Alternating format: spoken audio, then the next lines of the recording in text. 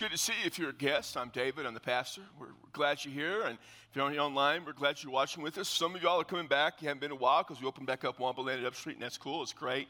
You know, it's a holiday weekend, and people are traveling, and we're just glad you're here. What a great weekend, Independence Weekend. We celebrate our freedom, the greatest nation that's ever lived, the most freest people that's ever lived. It's fantastic. It's really a gift from God. It's ironic to some degree that we, in the culture and times that we're in, we celebrate a day where a group of men began committing treason against the government. So go figure that. As someone pointed out, it's not treason when you win, and that's true also. I've thought many times that if it wasn't for those men who began this and signed the Declaration of Independence, we'd all be speaking English right now. Yeah. Come on. That's pretty good. That's pretty good. That's not that good, so I guess. Oh, well, we're in a series in June and July about the night before from John 13, and we're looking at the night before Jesus was crucified. All four of the Gospels talk about it. Matthew, Mark, and Luke, the synoptics, we call those the synoptics. The word synoptic, like the word synonym, similar. Those three Gospels were all written kind of about the same time, very similar together. John was written a couple decades later. But they all tell the story. The synoptics focus on really the Passover meal and then the Lord's Supper per se. John focuses on some events that occurred in a body of teaching that we see in John 14, 15, and 16. We're going to look at that body of teaching July 31st on a Friday night from 6:30 to 10. Come, we call it Deep Fry. It's an intense Bible study. We do it about once a year. But the main thing to understand in the night before, as we've kind of focused on, we began this 8-week series with verses 34 and 35. We're going to end the series with the same verses. They're that important. And Jesus says, "A new command I give to you, that you love one another. This is how they will know you're my disciples, that you love one another." And so we kind of asked the question, what does love look like? And that question basically kind of dominates the whole process, the whole working through of this sermon series. We have seen Jesus. He gathered his men, and immediately what he began to do was show them an example of what it means to be his followers. At the last moments he had with them, he showed them what it means by washing their feet. We saw the washing the feet, the example, the teaching of servanthood. He was a servant, and he was a servant to all of them, even Judas. And we know from what we've seen so far, John is mentioning Judas a couple times already, showing the concern Jesus had of bringing Judas back into that relationship with him. And that's really where we're going to focus today. Judas is a very difficult and complex guy to really understand. There's not a lot of information. There's a lot of kind of views of how we should take Judas's betrayal. The old school kind of fundamentalist view that from the very beginning he was Satan's tool planted by the religious leaders to betray Jesus. And I get it, except at the very beginning, the religious leaders had no idea who Jesus was. They wouldn't have thought to plant someone there to betray him. On the other end, the other extreme, kind of a modern liberal view that Judas is a misunderstood hero who was even to some degree betrayed by Jesus. The truth lies somewhere in the middle of those two views. And the one thing we know for sure is that Judas betrayed Jesus. And so today we're going to look at the betrayal from John 13, verse 21 through 30. Here's what it said. "After he had said this, Jesus was troubled in spirit and testified, 'Very truly I tell you, one of you is going to betray me.' And his disciples stared at one another at a loss to know which of them he meant. And one of them, the disciple whom Jesus loved, was reclining next to him. And Simon Peter motioned to this disciple and said, 'Ask him which one he means.' And leaning back against Jesus, he asked him, 'Lord, who is it?'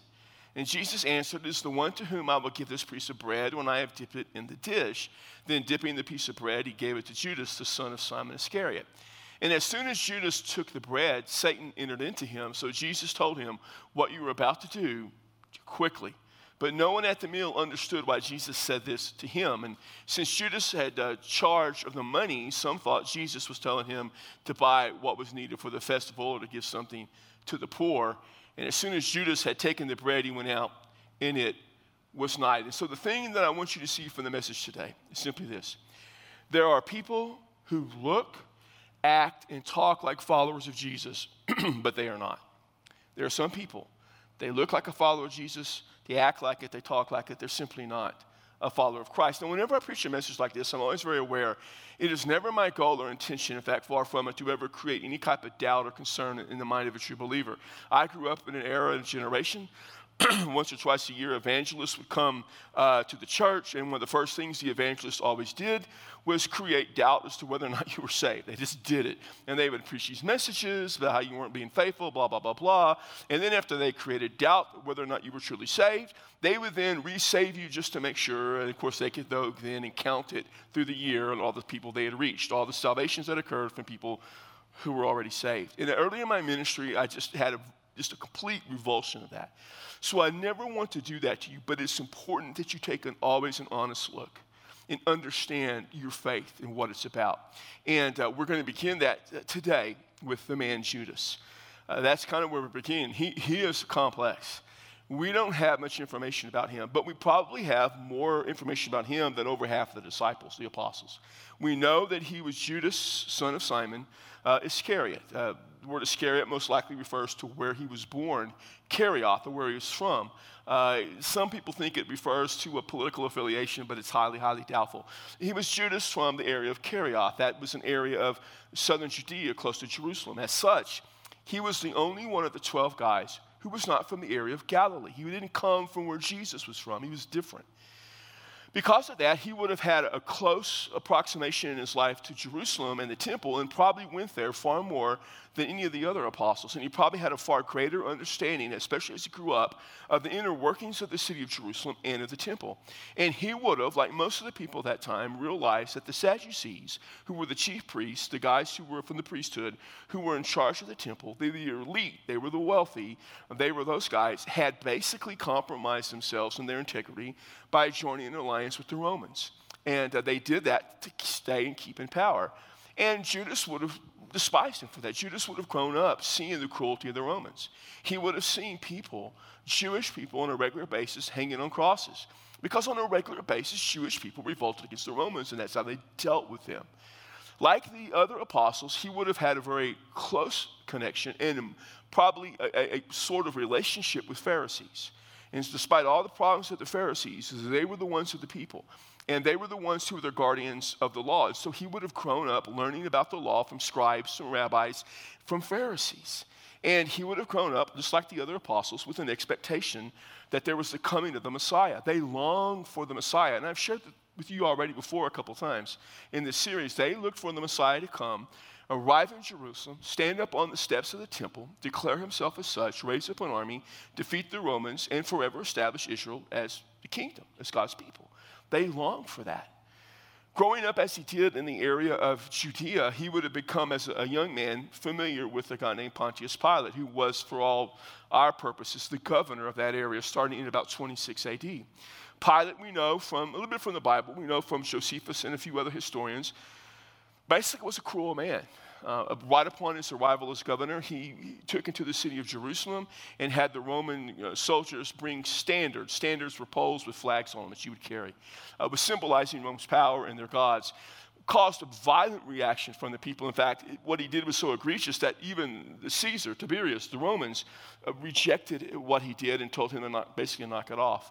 We know from Josephus later on that he would raid the temple treasury, and that the Sadducees were in charge of it, so some relationship with them. He took money from the Holy Temple, which was supposed to be for the cause of God, and used that to build Roman infrastructure works. Because of that, the people of Judea and Jerusalem revolted against Pilate, and to put that down was a bloody, bloody mess. He had men, women, and children just slaughtered as an example of his power.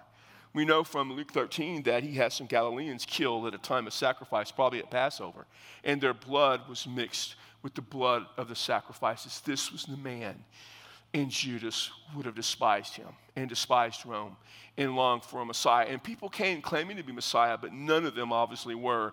And then Jesus comes along and everything changes.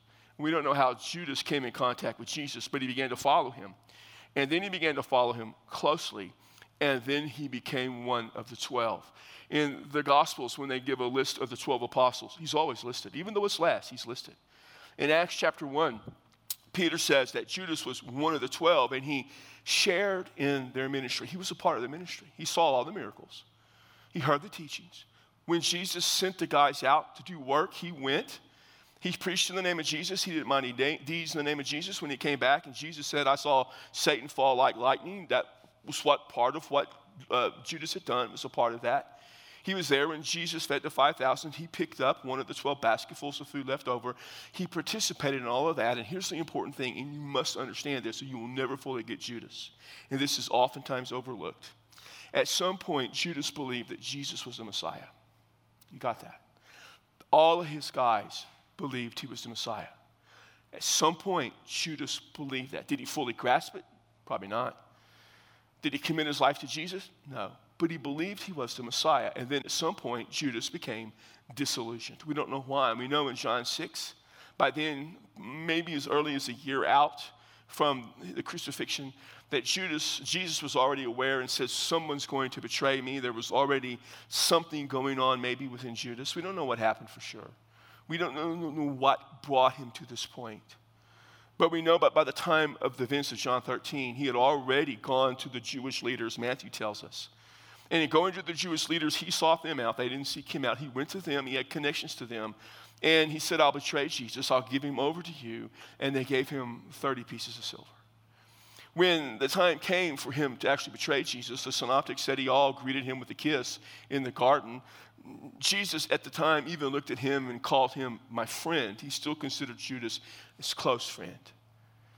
And Judas gave Jesus over. After Jesus had been tried and condemned, Matthew tells us that at that moment he realized that he had made a mistake, that Jesus was actually going to be put to death. The implication may be that he didn't realize they were going to actually crucify Jesus. They thought something else was going to happen. Came back to the Roman guard, came back to the Jewish leaders, and he said, I have erred. He said, it says he had remorse. He gave them the money back and said, I've sinned. I mean, notice what Judas did. He recognized that he was wrong. He had great remorse for it. He basically did penance. He gave them back what he had, and he admitted his sin. One of the things we talk about in repentance is a change of direction. It's coming to a place where you recognize your sin, you admit your sin, and you turn and you go the other way. Judas came right up to the point of repentance, but he never turned and went back towards Christ. Instead, Judas hung himself. We don't know his motives for all this. Maybe Judas was discouraged because Jesus wasn't going to be the Messiah he thought he was going to be. But we know that all these guys, even here at John 13, at the time of the Passover, was expecting Jesus to declare himself the Messiah because they were arguing, Luke tells us, who's going to be the greatest. But evidently Judas picked up and he wasn't going to do that. And so maybe he was disillusioned and thought, hey, if I force Jesus' hand, if I turn him over to the Jews, maybe he'll have to declare himself the Messiah as an act of self-preservation. Or maybe he was just disgruntled and realizing that Jesus wasn't going to pan out the way he thought it was. So that I'd sell him over, get some money, and they'll take him away. It'll be quiet, it'll be over with. Or maybe he thought that somehow he was going to avert a riot, that if Jesus declared himself in any capacity, or if the people did, the Romans would come. He'd seen what the Romans would do. The people would be slaughtered. Jesus wasn't going to be the Messiah anyways. And so maybe he thought this was the best way to keep peace and the Jews would just take him away. But evidently, he didn't understand what they were going to do. And Judas went and took his life. What I want you to know about Judas is that he still had one last chance. And that's what we see today in this passage. Jesus, we're told, was disturbed in his spirit or soul. And he said, truly, one of you is going to betray me. The word disturbed or troubled means to be agitated. It's like if you were to go out to a lake that's calm and throw a rock in it and it disturbs it. Or a river that's flowing and you put some rocks or debris and you make them stationary. The water hits it, it disturbs it in rapids form. It's the idea.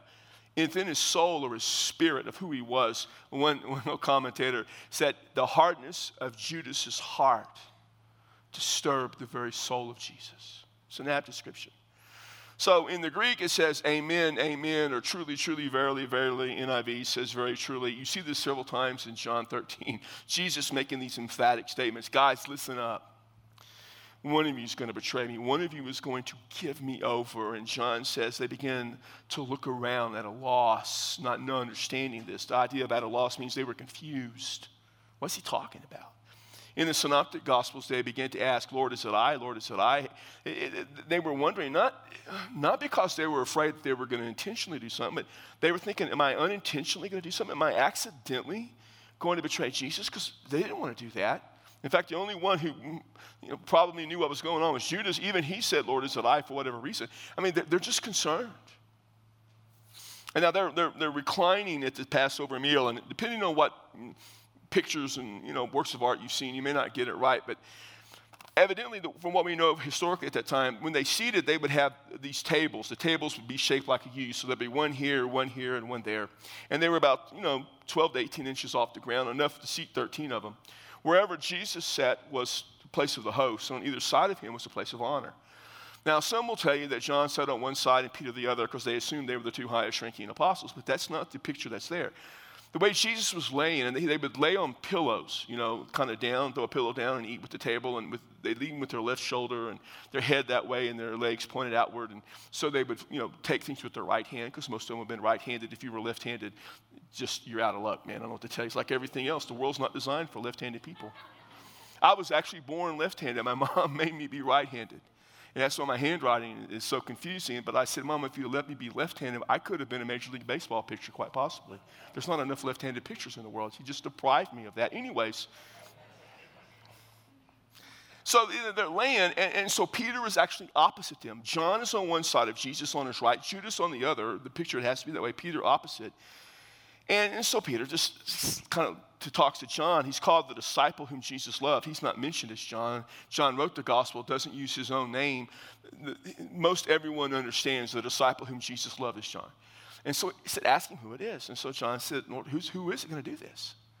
And Jesus said, whoever, I take this piece of bread and I clean up the juice and give it to them, or clean up the gravy. And some words use sop. And so he was going to take some bread and just clean up the rest what's in the plate and give it. Now, I am from South Texas, and my mama's mom was an unbelievable country cook, and she was phenomenal. She'd cook anything. Fried just about everything. Everything was fried. And my grandmother, I've said this before, people say, what's the secret to good cooking?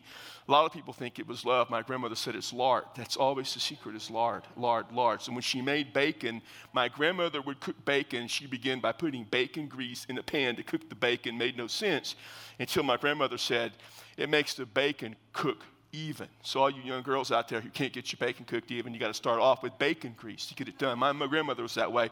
So she would fry chicken, fried steak, fried chicken, fried pork chops, and there would always be stuff left at the bottom of the pan that you make the gravies, the drippings. That was the best part. And so you take a plate, you cover everything in the plate with gravy. When it was over, there was gravy left, so you take the homemade biscuit, bring it in half, and you would sop up the gravy. That was the absolute best part of the meal after you were already stuffed. My mama on Sundays, when she would make roast beef after church, we'd come home, and all the drippings were left in the pan. She'd make the gravy. And then when I was through eating everything, and my mom, understand, there was me, and then my two half-sisters, my mom, my stepfather, and I ate more than everybody, everybody combined, basically. And so when the roast was over, there's no food, and I wanted the rest of the gravy. I'd take a piece of white bread, take the gravy, pour it over the bread to eat the last of the gravy. That was the best part. You get the picture. That's the best part of anything. I never in my life offered the biscuit or the bread to anybody else. There was nobody I loved who cared about that much. Jesus took the best, and he gave it to Judas.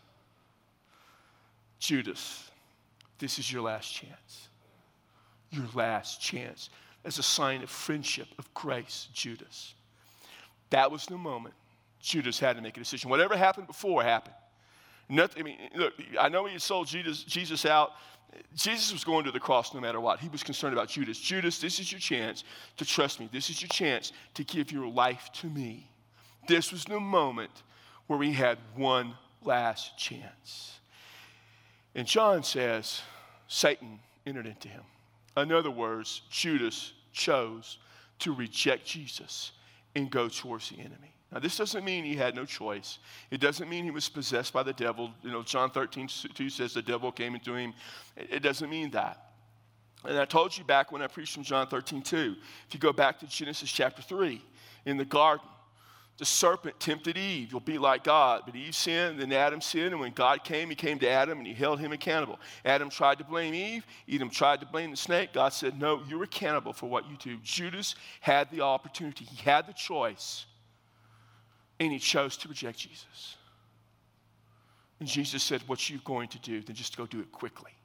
It was done. It was over. and he left. The guys didn't fully understand why, because he was the treasurer, which means he had a place of prominence in the group. They trusted him. They thought he was going to buy some more food for the rest of the feast, or maybe he was going to go give some money to the poor. John says it was night, and some of the old commentators make a big deal it was night. Really doesn't matter. He left, and he was gone. Understand these two things, though, about Judas. Judas had every opportunity to have faith in Christ. Every opportunity. He saw everything the other guys saw. He experienced everything they experienced. He had every opportunity to give his life and trust Christ completely. He did not trust in himself. Second thing to understand is this: betrayal and rejection still is a process. One of the things I like to remind people is coming to Christ is a process. There is a moment when we cross from being lost to saved. There is that second, that millisecond we cross over. But there is a process that leads up to that and a process that extends from it. And if you reject Jesus, it is usually a process. You've had opportunity, you've had chances, you've heard sermons, you've seen Christ work, and you get to that point and you reject him. And Judas rejected him one last time. Which brings us then to the significance of all of this. What does this really mean to us? And keep in mind that it is never my intention, as I said, to ever place any doubt, but truth still has to be out there. So here's the thing. I'm going to share three things with you that we should get out of it. The first is this: appearances can be deceiving, but faith is always evident. Appearances can be deceiving, but faith is always evident. Until this moment in his life, Judas gave every appearance of being committed to Christ until he didn't. Now think about Judas and Peter. Peter was a leader. Judas, obviously, because he kept the money, had some position. They all heard the same thing. They saw the same thing. But they both in some way betrayed Jesus. Judas betrayed him to the Jews. Peter denied knowing Jesus to the point of cursing Jesus. Both of them were broken about it. Judas realized he had sinned and was remorseful. Peter wept bitterly. Judas hung himself. But Peter kept on, and he kept on, and he served Jesus, and he gave his life completely to Christ. See, if you look at Peter's life, despite this incident, it's evident he followed Christ with all the apostles. It's evident. They all messed up. I mean, you read the Gospels, these guys rarely come across very well. They lack faith. They're not very bright. They just say stupid things. They can't do things. It's like Jesus picked the 12 worst guys possible. In fact, the guy who looked the most promising was the one who betrayed him. And you come to the book of Acts, and these guys changed the world.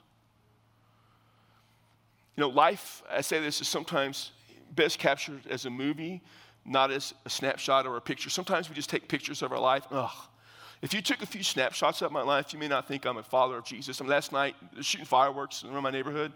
And they're loud, and my dogs are going nuts. And I'm out there. And if you could take a picture of my thoughts, you would say, that guy can't preach tomorrow. That guy can't be a Christian. Sometimes if you took snapshots of me driving or other things. But if you took the whole movie, now the movie would have some rough parts in it. There'd have to be a warning, and sometimes, that this part is TV, is mature audiences only, and you got to watch this part for language and this part for violence. But if you saw the movie, you'd say, yeah, he's a follower of Jesus.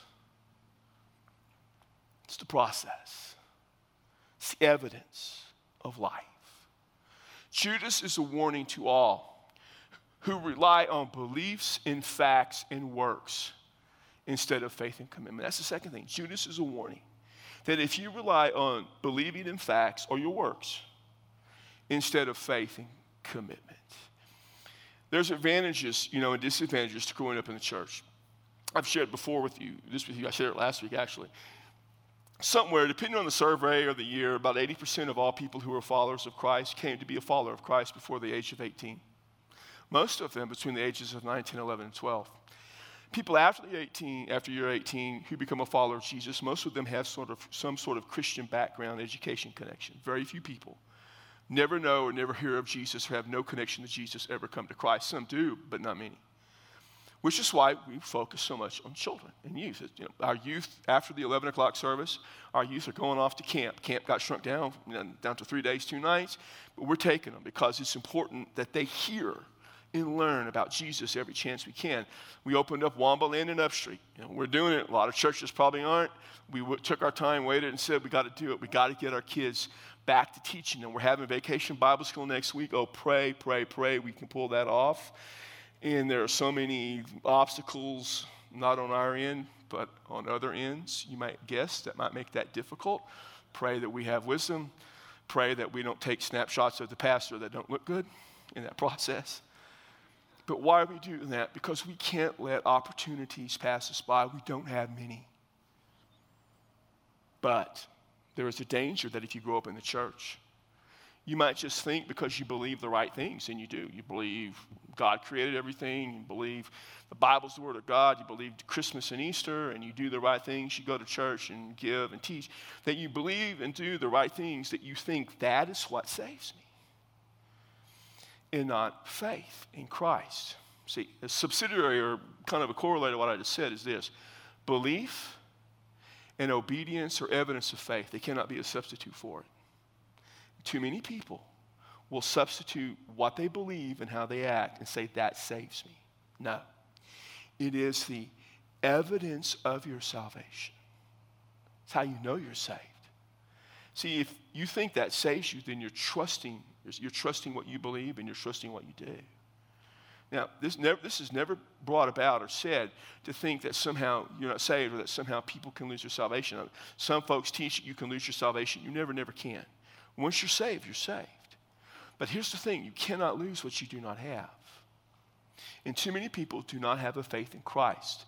They have a life of doing things and believing things, but they don't have a life of faith. Faith is evidenced by what you do. What you do is not faith. And we need to understand that. So here's the thing about being a follower of Jesus. A follower of Jesus live like Jesus. They love like Jesus, and they serve like Jesus. That's what John 13 is about. A follower of Jesus lives like Jesus, loves like Jesus loves, serves like Jesus serves. What is it? One of the things I tell people when they're struggling, what is it that Jesus values? He valued God and worshiping God. Do you? He valued people who were in rebellion against God and lost so that he gave his life for them. He valued lost people. Do you value lost people? He valued those who were hurting and suffering, and he cared for them. Do you value those who are suffering? Do you value the same things that Jesus values? Because here's the issue. Followers live like he lives, love like he loved, serve like he serves. That's what it looks like. Judas gave the appearance of those things, but it was never real because he wasn't truly committed to Christ. And so when the moment came that it really mattered most, he betrayed Jesus. Not because he didn't believe the right things or do the right things, but because he didn't trust the right person. He trusted himself, not Christ. I began by saying that some people live, act, and talk like followers of Jesus, but they are not. That was Judas to a T. Judas never trusted Christ. He simply trusted himself. And so he didn't live, love, and serve like Jesus. He betrayed him, and he hung himself. The thing I want to ask you today is, do you really trust Jesus? Or do you trust yourself? Because if you trust yourself, you're not living, loving, and serving like Jesus. And if you trust yourself, there's going to come a time when you will betray the Lord because you're not really one of his own. Some of you today need to give your life to Christ. You never have. You've never trusted him to be your Savior. You need to do that. If you're watching online, and when we have our invitation in just a moment on the screen or wherever, it'll say respond and a number to text to, and you can do that, and someone will talk to you. But if you're here, we're going to be standing here, and if you need to give your life to Christ, come give your life to Christ. Trust him to be your Savior. And if you've already trusted Jesus, let me ask you this. Do you live like it? Do you love like it? And do you serve like it? If not, you need to say, Lord, help me to live, love, and serve like Christ. Let me live that way. Maybe we'll pray with you, or whatever you need to do. We'll help you through that process. If you want to join our church, we'd love to have you join. Someone joined in the earlier services. And I don't know what it is you need to do. But just be sure when you walk out today, you walk out living, loving, serving like Christ. So, Father, we come before you, we praise you, we honor you, we glorify you. You are the God of all gods. You sent Christ into this world to give us salvation. And we praise Jesus for who he is. And we honor Jesus for who he is. But also we praise him and honor him for what he has done. He has given his life for us. So now let us give our life to him, that we may live, love, and serve just like Jesus, and follow him in faith. In Christ's name, Father, we pray, and we give you glory. Amen. Would you stand? We'll be here at the front to greet you.